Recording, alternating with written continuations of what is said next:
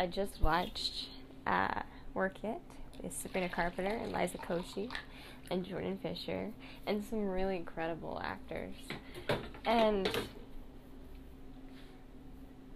I realized that I'm a lot like Quinn in a certain way because she's very organized, she's very planning, and then dance came into her life and she realized that was her passion and she was trying to please everyone else besides herself. And that's true. We do that to a sense.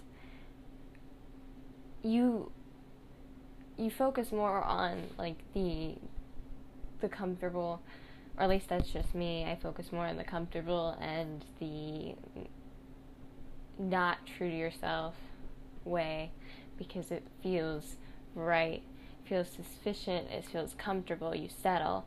And that's what you shouldn't do. You should do what you love. You should do what you're passionate about.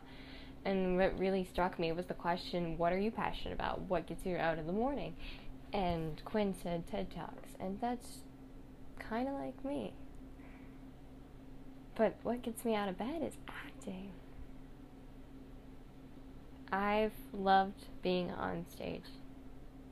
And it's really kind of a really incredible feeling when everything kind of comes together. And it's not, like, it's just really cool to be a different character and really get into the mindset of a different character and learn about it. And it's something that I really love doing. And so my advice for the people out there is do what you love doing. That may change. You may decide down the line that you want to do something crazy. And my mom right now, she used to be a graphic designer, and she, don't get me wrong, she liked it, but her love for it changed, and she just wants to do what she loves. She wants to do biology, and she was asking me the other day if what could she, like, how do I put this?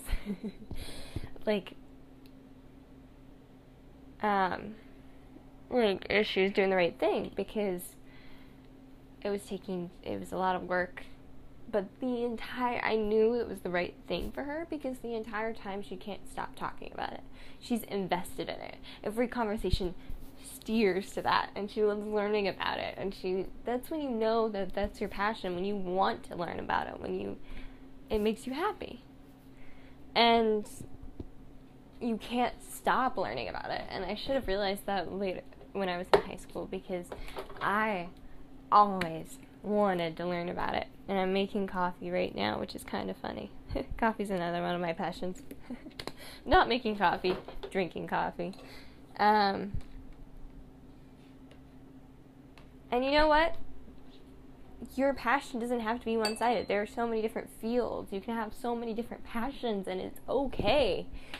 Like, acting has brought me theater, and it's brought me tech theater, and it's given me opportunities to do these things and to see different sides of it, like costume design and sound design and lighting. And I was scared to do lighting because I was inside my head, but once you get outside of your head, then you can't think about life as like a list.